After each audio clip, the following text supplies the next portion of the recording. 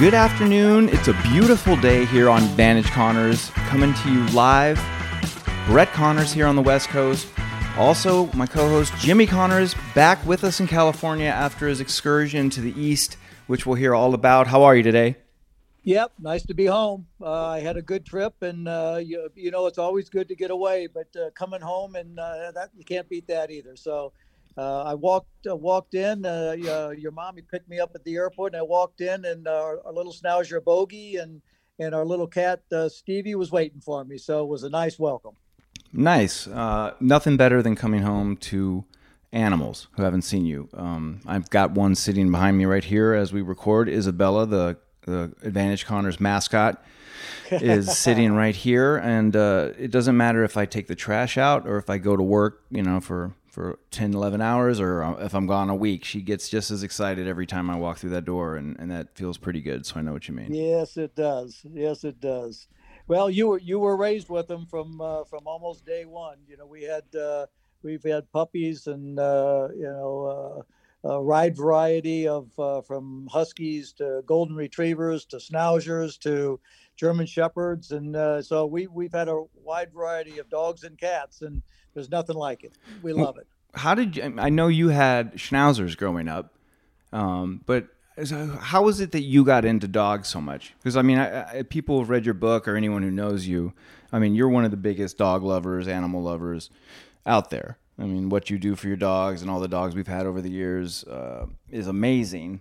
That's what we always say. If we die, we want to come back as a Connors dog because they live the life of Riley. But talk to me about what are your earliest memories about dogs and why you got into them, why you love them so much. It's kind of easy to say, but I want to hear what you say about it.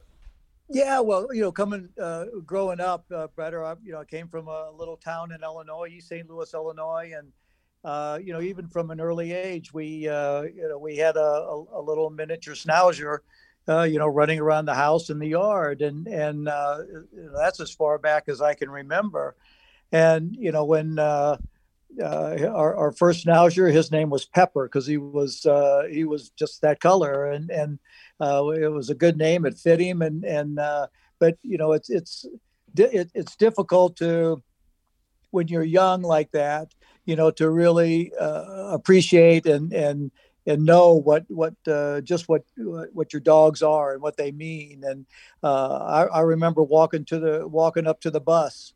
And, Pepper would follow us to the bus, and we get on the bus. He'd just sit there, and then he'd go back home. But at 3:00, or so, when we were out of school and that bus came back, he was there sitting, waiting for us. It's like almost like, he was, calling him a babysitter would be, is the wrong thing. But it's just that knowing that, that we're coming home and what that greeting meant was really unbelievable. Then, he had an accident. He got hit by a car. And I remember that day like it was yesterday. It was devastating.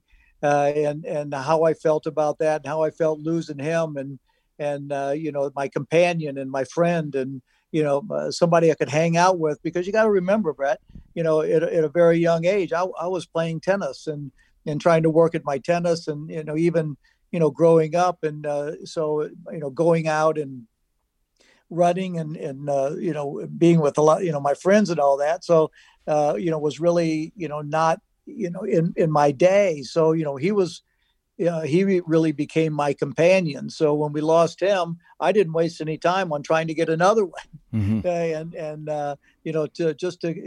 To continue the flow and once you have a dog and that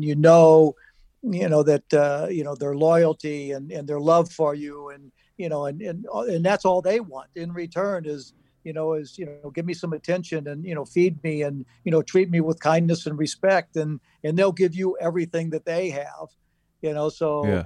When I traveled so much that it got very difficult for me to be around with my pets. But when I got married, with your mommy and then you came along and things settled down and we had a permanent residence and we had space for the dogs to run, then it was just no holes barred. I mean, we just went, and our first dog with you was a golden retriever who you named Goldie, and then from there, I mean, just the amount of animals that we had, from dogs and cats and horses and sheep, and Right. everything that we had running the ranch was just amazing. But the puppies, and I wasn't really a big cat person until about, your sister was always into the cat. She loves them and still does. Yeah. And until little Stevie came around, and he was an orphan who all of a sudden looked in our window one day and became a member of the family. And he's really turned out to be my buddy also. So Think about this. You are allergic to cats, and you still let a cat sleep in the bed with you. That's how much you love this cat, this little well, adopted buddy. uh, But let me ask you a question about dogs. I mean, I think some people are social, some people are antisocial, and everything in between. But do you think you loved animals when you were young? But do you think as you got older, and then you kind of played an individual sport, which kind of like isolated you a little bit? You would leave school early to go practice with grandma, and you moved out west and left friends. Do you think then, like, kind of subconsciously, you naturally gravitated towards dogs because you knew, oh, I think so. like, they were Yeah, loyal, they would never betray you or sell you out or had ulterior motives, they were reliable, all they wanted was the simplest things. right. I had enough of all that growing up. What you said there. And going home and opening that door, and having that welcome every time is a pretty amazing feeling. And I mean, we went through. We had, at one time we had 6 dogs. So and that you think, oh man, that's a lot. But if you're feeding one, feeding 6 ain't a big deal. It just kind of flows and goes with it. But I remember, after we lost all 6 of those, we kind of went on a break and said, we need to hold off a minute here. That's, we just been through an awful lot. But it was the loneliest year and a half, Brett, that going through that and walking through the door and not having that welcome.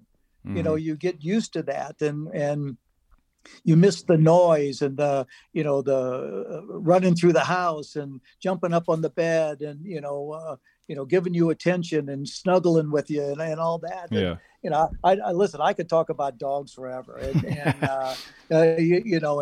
what they mean and all that, and the fun and the excitement. But I'm going to go back to when I stopped playing. The dog saved my life, really.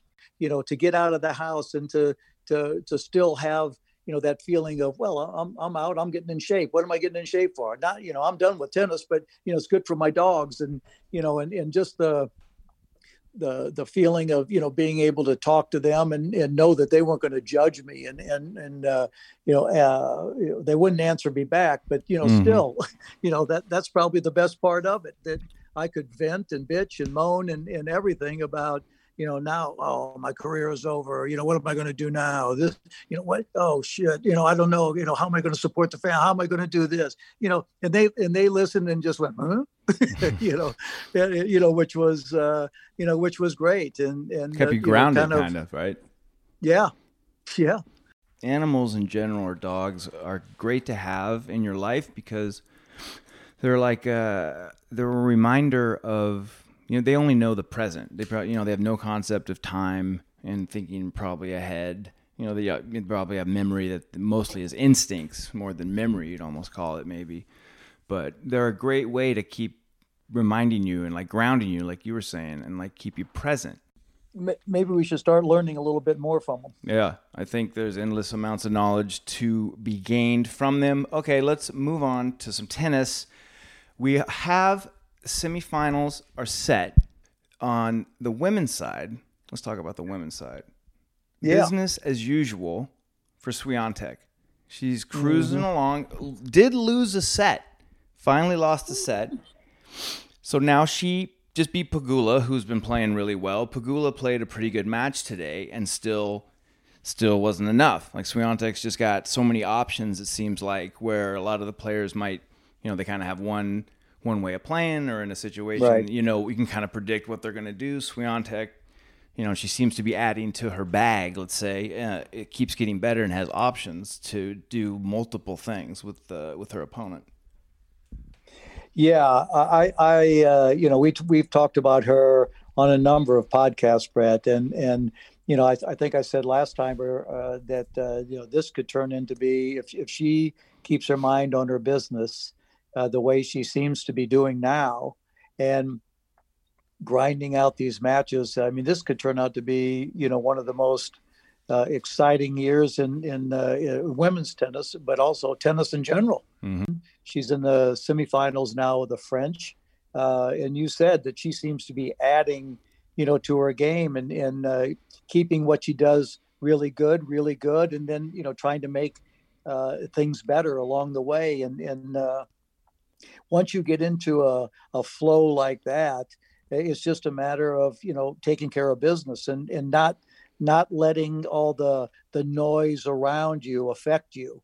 Like, Jesus, is she ever going to lose? Or man, she's playing out of her head. Or could she win this? Could she win the Grand Slam? You gotta almost turn all that out, turn it off. Mm-hmm. So you only take care of your business. Let everybody. I was always told that you keep your wits about you when everybody else around you is losing their mind. And if she can do that, it could turn out to be one hell of an exciting year. Yep, I think she's going for 34 wins in a row, which I think would tie. Which would tie the most since 2000 streak, I think, with Venus. She plays Daria Kasatkina in the semis, which is random because, she's a good clay court player. It's her best result, I think, in the Grand Slam. Here's the thing that's crazy is Kasatkina hasn't lost a set. There was a bet that I know a lot of people took that maybe Swiatek might not lose a set. I think it was 5.5 to 1 pre-tournament that I know some people I know took, but that came up short. She lost a set 2 rounds ago, even though she won the match. Kasatkina's been rolling. Listen to these scores: 6-2, 6-love, 6-love, 6-3, 6-3, 6-2. 6-2, 6-2, and then today was her toughest match, 6-4, 7-6. So, Swiatek is a speeding bullet, but Kasatkina, you figure, is the other player probably playing the best in the draw and could maybe give her some trouble. So we'll look at that. Bottom half, the American women have had a good French Open so far. We said Pegula lost to Swiatek earlier. And then also in the bottom half, we had Sloane Stephens make a little bit of a run and ran into Coco Gauff. Gauff took care of her yesterday, 7-5, 6-2. So she's in the semi. She plays Martina Trevisan. So it's kind of Swiatek's to take. I think if she doesn't win this, it would be super surprising. What are your quick thoughts on the women? Well, I think she is certainly a huge favorite, but I think if you look at the other 3 semifinalists, getting to the semis is probably their best result so far, right? So Yes. Swiatek certainly has the experience and the expertise to go ahead and maybe and win the tournament. But you never know. Sometimes you get to your first final. And lightning strikes, and you come out and you have nothing to lose. She is certainly the favorite, and you go out and you just like grandma used to say. Your grandma used to say to me, just cut loose and play your game. And sometimes that's good enough. And if that happens, and it's your first Grand Slam final, wow, that's lightning in a bottle. So, but certainly. Swiatek is a heavy favorite, but Coco Gauff is she's used to the pressure. She's young and she's been around and playing, and she's gained some experience. So for her to be in the semis and beating Sloane Stephens on clay is a pretty good effort, and to be in the semis to have an opportunity they don't come around every day. So, you got to take advantage of them when they do come. And it's going to be interesting to see in that bottom half, who comes out of that. But in the top half, I would have to say, even though Swiatek's opponent is hasn't lost a set, but she's kind of new. Yeah, I think that maybe she's new to this position, and I hope it's a good match. I hope. We don't have to go long on it. I just wanted to touch a little. Yeah. So here, let's get to the meat and potatoes. The men. What was the storyline? Everyone was talking Alcaraz, new up and coming guy, this and that. Djokovic was favored ahead of Nadal. Alcaraz was the favorite over Nadal.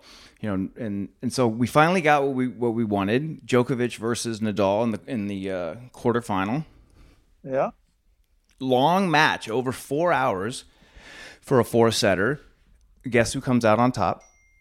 Well, the guy who's won it 27 times in a row. Business as usual. Yeah. Comes out on top. Beats Djokovic, the defending champ.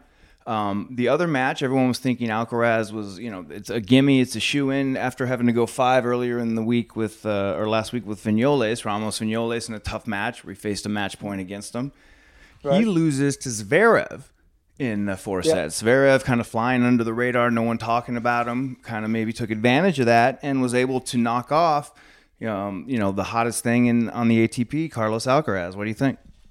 Yeah, I was thinking Alcaraz was going to make it through to the semis myself, and what a loaded half though with Joker playing Nadal in the quarters to play Alcaraz in the semis. I mean, that's a loaded part of the draw. So but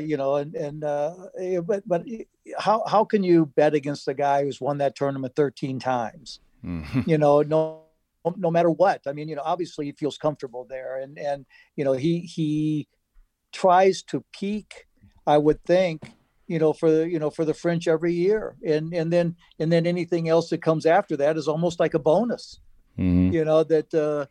So to bet against or to make Joker a favorite, over Nadal in Paris, to me, seemed a little bit far-fetched. But hey, what they say about guys that are getting older, right? Mm-hmm. They can't wait to try to move them on and move them aside and make room for the young guys coming up, and instead of the young guys taking it, which we've talked about before. So if they're not going to take it from Nadal, he'll take it. Yeah. He's not messing around. He goes there with the intent every year that he's going to win that tournament, and he plays like it. Yeah. So he's not going to give anything. But to make guys a favorite over him with the French, I thought that was a little far-fetched. Yeah, with Nadal, it's crazy. I mean, you guys get compared a lot just because of your workman. Like, you just went about business. You tried on every point the same amount. It didn't matter if it was the first point of the match or the down match points in the fifth.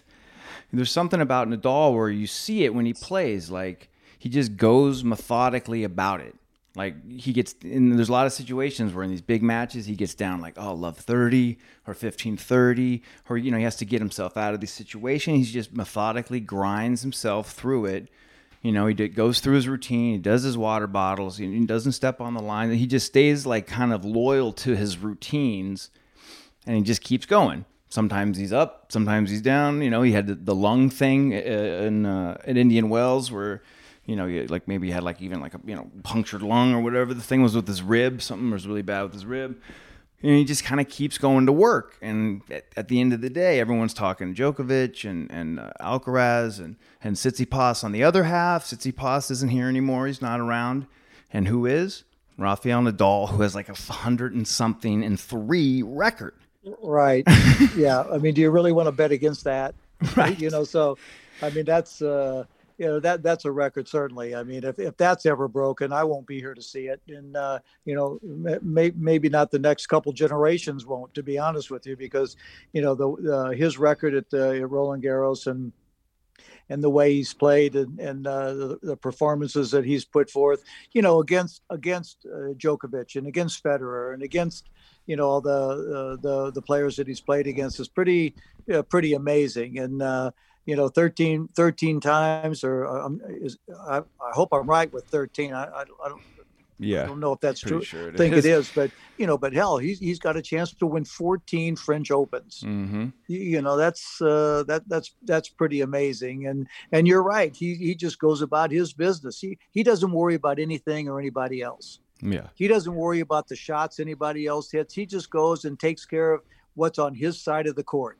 Mm-hmm. And that's what he manages, and that's the effort that he puts out. And then if the other guy steps up and happens to beat him, then it just happens. But he knows that he's given it everything he has, and has done the best he can in everything that it takes to win a tennis match. And if you can walk off like that, that's win or lose, that's pretty spectacular. Yeah, definitely. You can see the part of him that you can still see the part of him that like loves the game, like loves sports, and then there's all the stuff that comes around it, about being number one and being who you and him and all the greats have been. It starts to, that part of it is the part that you maybe don't like so much, but you can still see with him the pure joy of like tennis, when he hits a good shot and he celebrates and, fist pumps, like when you used to fist pump, you can see the joy, and he went to the Champions League final, because he had an off night because he loves soccer. Real Madrid was in the final and they won. He just goes to it because he like loves soccer so much. It's just like he's just Right. a dude who still like loves the joy of when he first, like you said, he'd play if he was broke. Like he would Yeah. do this stuff even if he didn't make millions of dollars, I feel like. And so Yeah, but you said something better about being number one. I think he doesn't mind that pressure. Some guys crumble under that pressure. Didn't like it, mm-hmm. but it's not him. I think he likes that extra bit of knowing, because that's what I like more than anything. I liked knowing that every time I walked out there, that it's like the fastest gun in the West. Everybody's gunning for you. Mm-hmm. And so, knocking him off. Listen, knocking him off at the French, would make the guy's tournament, no matter who that was. If it's Zara, for instance, if he happens to win, it's almost like he didn't even care if he wins the French. He knocked Nadal off at the French. Mm-hmm. That I'm just using that as an example. I'm sure that's Yeah. not true, but that's how big. In my opinion, that win would be for anybody who could knock him off. But I think he likes that, being number one, and the pressure of going out and having to perform at that high level every time. Knowing that if you're only playing 70% or feel 70%, or aches and Mhm. pains or whatever, that he still finds a way to win. Yeah. No matter what. And that's, I guess, that's the, what a champion does. For so long, he's the number one seed. Like you would go to a tournament, you're the number one seed. You're the guy who's on the posters. He's the guy that's selling the tickets, and so you almost become like this ambassador, this person who's used to carrying the sport, kind of, quote unquote, in general. And so and then the real ones who rise to it are the ones who stay there longer. The ones who go, hey, this, I can handle it. Put it on my shoulders. I'll carry the Right. sport. I'll carry this tournament. I'll carry this cocktail party, like whatever the thing is. And like you said, like Nadal, like he's fine carrying whatever. He can be 100 in the draw, but like he won't be. He's been in like the top 5, I think, for some ridiculous amount of time now. But I don't think he cares about that. He's just going out there. He's going to methodically do what he always does when he's on a tennis court. And whatever Yeah. the results and whatever you call it at the end of the day is like, that's fine. you know? He it's become second nature to him now. Yeah. I think at the beginning you always feel like you have to get into your own routine and try to figure it out and what allows you to be the best that you can be. But now, I mean, it's he's been around for 16 years, whatever it's been. It's become second nature to him. Yeah. And he doesn't know any different. Yeah. And that to me is what I like the best. I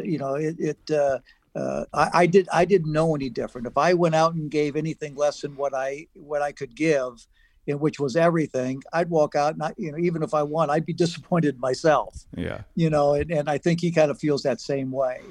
that, I know what I can do. I'm going to go give it and try to reach the highest point I can in the way I play and what I do and how I go about it. And then, whatever happens, happens. Right. Yep. Okay. I don't want to go too long, but that's enough of that. Yeah. That's enough. Give me your winners. Give me who wins it all. Well, I mean, let's go in the other half real quick. Yeah. You got an older guy in there. Marin Cilic. But heard about, Cilic. Yep. Beats Medvedev and then beat Rublev. Which is not two bad. Good wins. And, and now in the semifinals. So that's not bad, but that's not going to be good enough. Yeah. So I think Nadal comes off the winner again for number 14. Okay. You were saying Cilic, one-time Grand Slam champion, 2014 U.S. Open. Kind of one of the more underrated dudes. He's, he made a few other Slam finals, 2 or 3 others. Here's another Slam semi. He's got a good amount of, over 20 titles, I think. And he's kind of pretty consistent. So, but he's been quiet for a while. Yeah, I mean, he's older now, 33. Yeah. So, he's kind of having his later run in his career. So it's good to see him. He'll get, I don't want to say it, Rude or Rune. This match is still going on. I hate that will date the show a little bit, but it is what it is. All right, on the women, give it to me. Anybody beating Swiatek? I don't think so. I think she continues her run, and I don't think it stops here. I think it keeps going. Okay, I like it. Nadal and Swiatek, 2 people who are familiar to the dirt and winning on it. All right, let's move on. You got some bikes this week. Is that what I heard? Yeah, how do you like that? Mm-hmm. I'm going back to my childhood, but we went and bought some bikes and going to start riding. We have a what kind did you get? We got a Trek, Trek bike, and it's with the wider tires. It's a cruising bike, and just to go and to get some exercise and to go on. We can go across into this gated community, and we can ride. I think we can ride like 20 miles in there and just kind of cruise around and get some different exercise. I kind of had a bad heel for 5 months, and I'm out of the boot now, so I can't play tennis yet, but I'm a little bored going in and using the machines inside. So I'm trying to get something now where I can get outside more and in the fresh air and still get a good workout and a good sweat. So I want to start going on a good bike ride in the morning by myself. And then in the evening, I'll go out again and go with your mom and go out there and go for another, 10, 20 mile ride and just kind of cruise along gently. But, they say, that, oh, well, I can do that. It's just like riding a bike. Don't be so cocky. I got on the bike yesterday and I said, so it's going to be, I'm going to have to take it slow at the beginning, but I'm looking forward to it. We're going to do it nice tonight for the first time, which will be fun. That sounds good. You have to tweet something. Let us take a pic and let us know how it goes. Oh yeah, is that falling off or picking myself up afterwards? I don't. Both. I hope that bring bogey. I hope that doesn't happen. Yeah, it won't. So talk to me about Johnny Depp. Have you seen this trial? Yeah, Amber Heard. I'm not sitting there glued to the TV, but I mean, some things go across, and you kind of read it as it goes across. But that's been going on for 7-8 weeks now, and. It seems to me that I don't know if I'd want to get up there and do anything like that to air any of my dirty laundry. I mean, is it really, to have all that now out in the open on, she's saying this, he's saying that, and, but I guess that doesn't matter. I mean, they'll still walk in and be accepted like nothing ever happened. So, but that's them. I'm glad it's them and not me. That's for sure. Yeah. Going about it that way. But man, I don't know. And the fascination that the thing people have with it. That's what gets me. Yeah. Yeah. That's interesting. A couple things. This is, one of the, I guess, first big kind of showy trials, maybe since OJ, I guess. I mean, obviously there's been other ones, but a lot of people are comparing the two. And I'm like, God. wow, have things changed where this is on, people are thinking this is on the level of what that case was. I mean, that was crazy, but yeah, I don't really get it that much. It seems weird too that it's on television. Melina mentioned that. She's like, "Why? It's crazy that you guys put this on TV." Kind of. She was Right. like, "It shows you how much of a business, like court and like all of this stuff really is." Yeah. Putting it on, and then it's like a giant distraction. People are sitting around watching that. Instead of like, we're going to get into it, like the economy and stuff, like inflation and the cost of everything is crazy high. In the last Right. 2 years, it jumped out of nowhere. But then when you talk to your random person, they're just like, "You see Johnny Depp?" Shit. I know. It is, but I guess that's the fascination, that some people have with Hollywood. I guess I don't know. Yeah. And what that means. I mean, he's certainly I guess at the top of the list with some of the movies that he's done and his popularity and all that. And you think that maybe that would have been good enough, but I don't know. Yeah. Like I said, if I don't know if anybody wants, if you want to put all that out there and let it rip, but well, we are a very forgiving society. You gotta remember that. You can do almost anything, and people say, well, just he'll be all right. We'll he'll be fine. We'll take him back. Don't worry. So, but Yeah. I don't know. That's not me, and I am going to say that I haven't watched 2 seconds of it. Yeah, so, you're smart. Yeah. You're smart. I haven't really watched. I've seen some of the clips that circulate on social media. I mean, I kind of like Johnny Depp. I think he's got good movies, and that's kind of all I need him to be, is good in movies. Yeah. It's like he's good in some fun movies, and all the things that I've seen come out where it's like, oh, he does drugs and this and that. It's like, yeah, no shit. Yeah. Have you seen him? He's like the guy who played Hunter S. Thompson in a movie and lived in Hunter's basement for 3 months so he could get to quote unquote know him better, Right.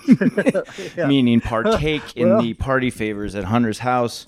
But yeah, I don't know. It's a little weird that all was supposed to be some surprising, shocking stuff. But a little side note on that: Hunter and Johnny were friends, I read, and when Hunter passed away, in his will, he wanted to be shot out of a cannon. He wanted to have his ashes, be cremated, have his ashes shot out of a cannon. I think Oh boy. Hunter maybe didn't have that much cash when he passed away, so Johnny came in and paid for the whole funeral. Meaning he paid for the cannon to shoot his ashes out of. So how bad of a guy can Johnny be if he's willing to do that for his buddy?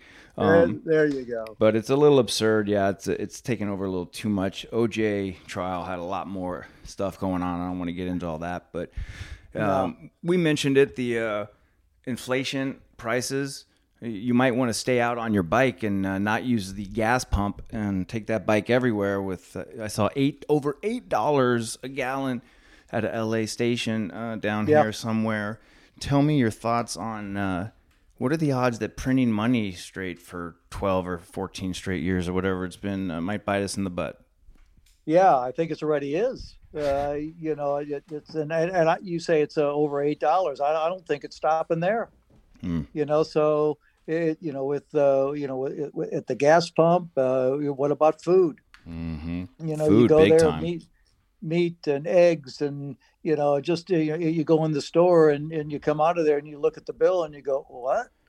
So I mean, it's very and I can talk about that a little bit, Brett, because during COVID, I did a lot of shopping. Mm-hmm. And going in the store and finding things and doing things, and then Connor's Kitchen. Mommy had Connor's Kitchen, and your mom had a knee replacement, so I got to get into a lot of that, where you think that, oh well, you go in there and say eggs are this or bread is that, and then all of a sudden you're looking and you're going, what happened?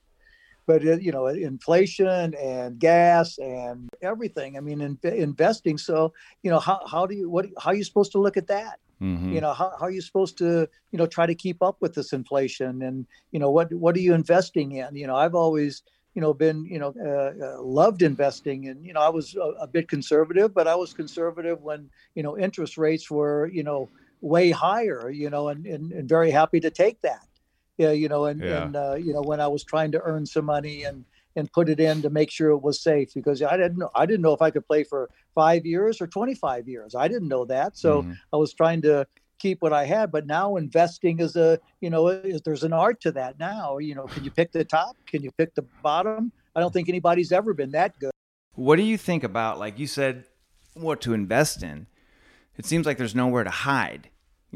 Like for the last few years, or since crypto has become more and more of a popular investment, the common line is that crypto would be a hedge against crashes of status quo like investments like stocks and bonds and these sorts of things, right?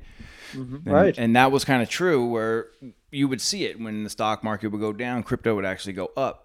Or crypto would go up on the weekends because people would take their money out of the stock market and play on the weekends in crypto.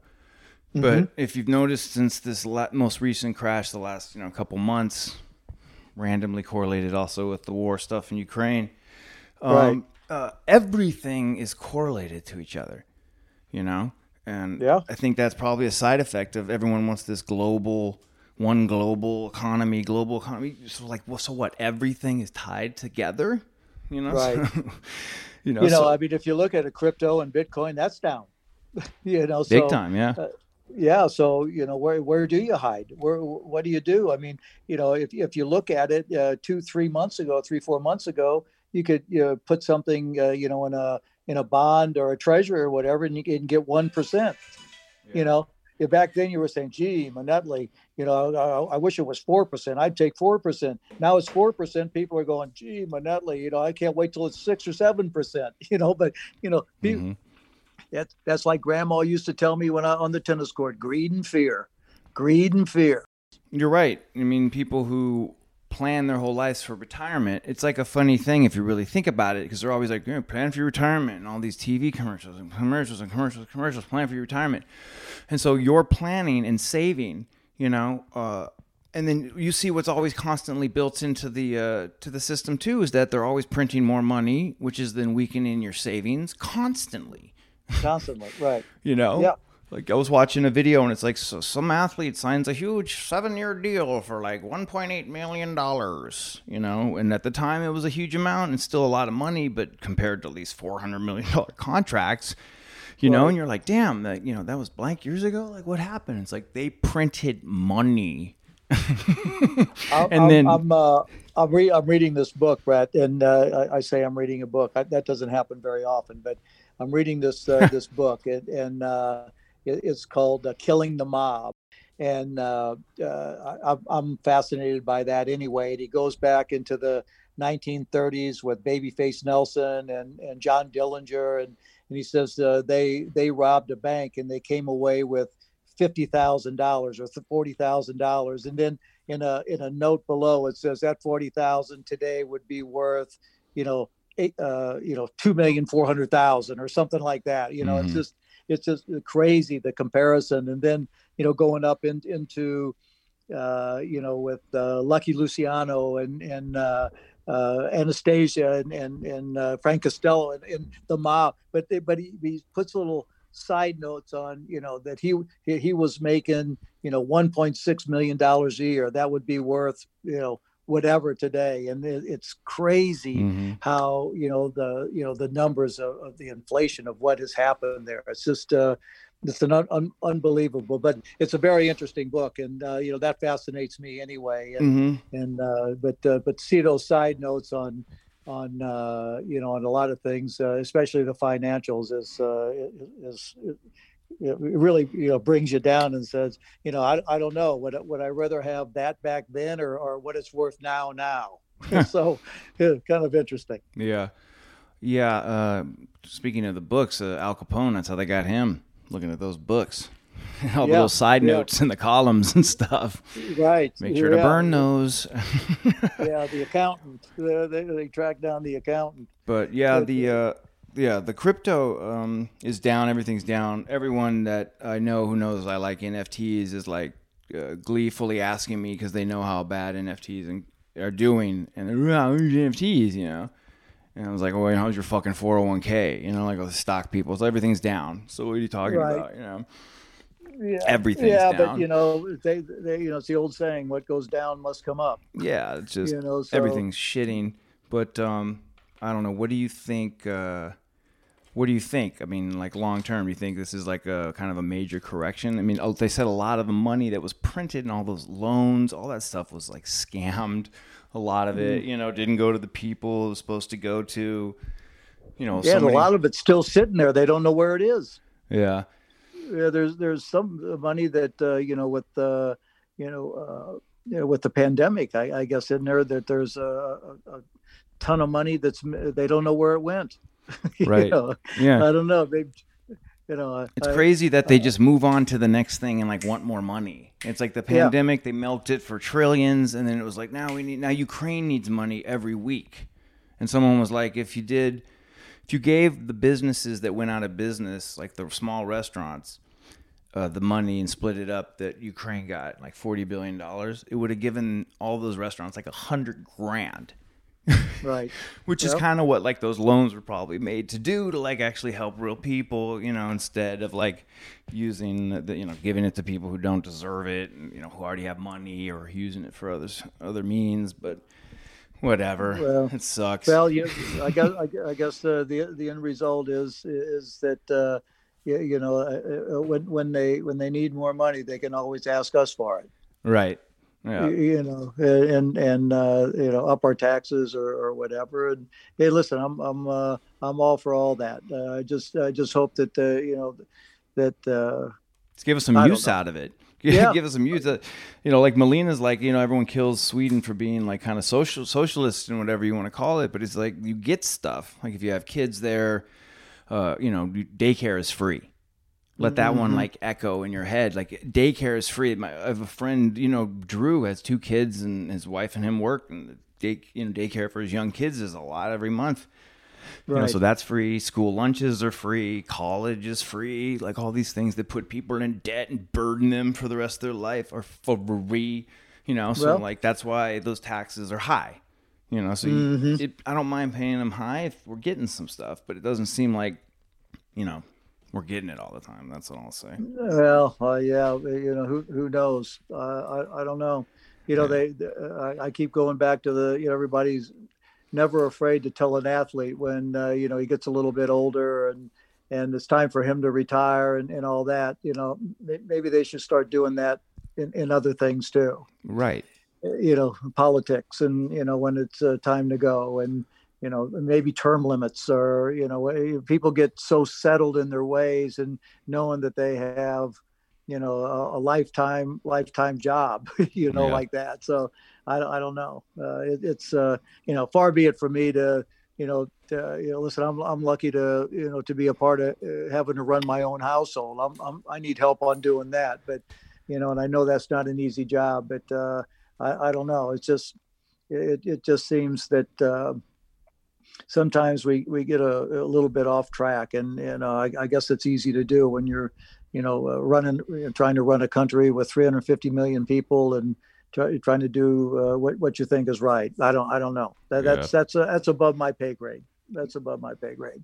Yeah, but better not to watch it. Better to actually, hang you out just with said the pups. You know, don't turn the TV on. Yeah. You know, all you do is get in a bad mood. So that's like your mom says, you know, you're not turning on the news right now. We're getting up, you know, just leave that off. Yeah. You know, wait until at least 10 o'clock to get pissed off. Yeah. You know, so, well, we cut our cable a couple years back. It's true. Like you go into the news and it's only going to like trigger one way or another, or piss. Most of it's negative. So much of the country is like trying to divide and like hate each other, and it's like these teams and like these, you know, it's just a bummer to see and to be our ages when this is all going on. It just seems like, you know, could be better, but whatever. So here's what I wanted to say. NFTs are down. Everything is down, right? So it's this great time to buy, But because this whole NFT game has only been around for now a couple years, there's no like rules. You know, in your mind, you're like, okay, now when it goes low, we're going to like dip and buy them and like this and that. But nobody knows if the whole concept of what they are now is going to keep going. You know, like these profile pictures, it might swing to become audio or animated or I don't know. It could be, you know, we don't know. It could be all these things. So there's no guarantee that there's going to be this bounce that's going to bring the whole market back up. So, you know, like when Gary Vee said on our podcast or on some of the videos we shared, he's like, you know, eventually most of the projects are going to go to zero. Right. You know, because too many of them are coming out. You know, people are trying to make quick bucks. You know, they can put them out in 2 days. They come up with, a good company comes out and makes a successful concept and puts it out. And then people see it's successful. And within like 2 days or whatever, there's a copycat that comes out. And then people who can't afford the other one buy in. And so it's like this whole weird kind of like Wild West-ish situation. And so to watch it, you don't know. Like you're like, should I buy these? Because like ETH is down, which is the crypto you use to buy it, and then the prices of the NFT are down. So it's like it's like a double sale. You know, it's like but it's like you know, with stocks and like the stuff you look at, it's like it's really interesting just to kind of watch it as the world is changing as we go. Well, yeah, all I can say is, you know, you get up every day and every day is a new day, up or down, you know, so, but I want to say one more thing. You got the NBA finals, the Warriors and the Celtics. Who do you like? Well, you know, I mean, I got that little Irish in me still, you know, I know the Warriors are a hell of a team, but I got a feeling it's going to be a tough series, but the Warriors are going to win, but it's going to be a tough series. Okay. So I'm betting Warriors are going to win? So I'm betting on the Celtics. Okay. So you say Celtics in what, 6 or 7? I say the Celtics are. It's going to be it's 7 games and the Celtics wins 4-3. Okay, Celtics 4-3. Interesting matchup. I grew up liking the Celtics because Larry Bird was one of my favorite players. You met Larry Bird a few times. He's a pretty cool dude, right? Yeah. Yeah, very cool. And, you know, watching him play and you know, everything that he gave and the, you know, his attitude towards, you know, winning and you know, he had a great coach back then and he had a hell of a team too. I mean, the titles that they won but you know, watching him play and coming up against the great players that he played against was pretty good, and I enjoyed meeting him. I met him a few times and talked to him and spent a little time with him, and I enjoyed that. It was a good time. Nice. The Hick from French Lick, Indiana. Well, you know, back when in my younger days, growing up in Illinois, that was, you know, where a lot of, you know, people went on vacation. Yeah. You know. Oh, around, really? Yeah. French Lick. A lot of people from Illinois, a lot of our friends and stuff went there. So it's cool. You know, he brought it, you know, brought it to the forefront. But it's been a place for a long time which created a lot of interest to a lot of people. That's cool. Nice. All right. Well, I don't want to keep you too long. It's a beautiful day out there. I am going to bed. I have to be back at work for the French Open stuff we're doing here in LA. I did not go to Paris, but that does not mean I am not doing some tennis after dark special. Our call time is 1 a.m. though. So it's, oh boy. I'm going to edit this and try and get it put out as soon as possible. And then Isabella and I are going to go for a walk, eat some dinner, and it's sleepy time. Get some rest, and you take care of yourself down there. Give Bella a hug for me, and enjoy doing the podcast, brother. You take care of yourself. We'll see you soon, and next week on another podcast. Sounds good. I love you. You could follow us as always at Advantage Connors on Instagram, at ADV Connors on Twitter. Follow Jimmy at Jimmy Connors. I'm Brett_Connors. That's it. Any final words? Love you. Talk to you soon. Peace.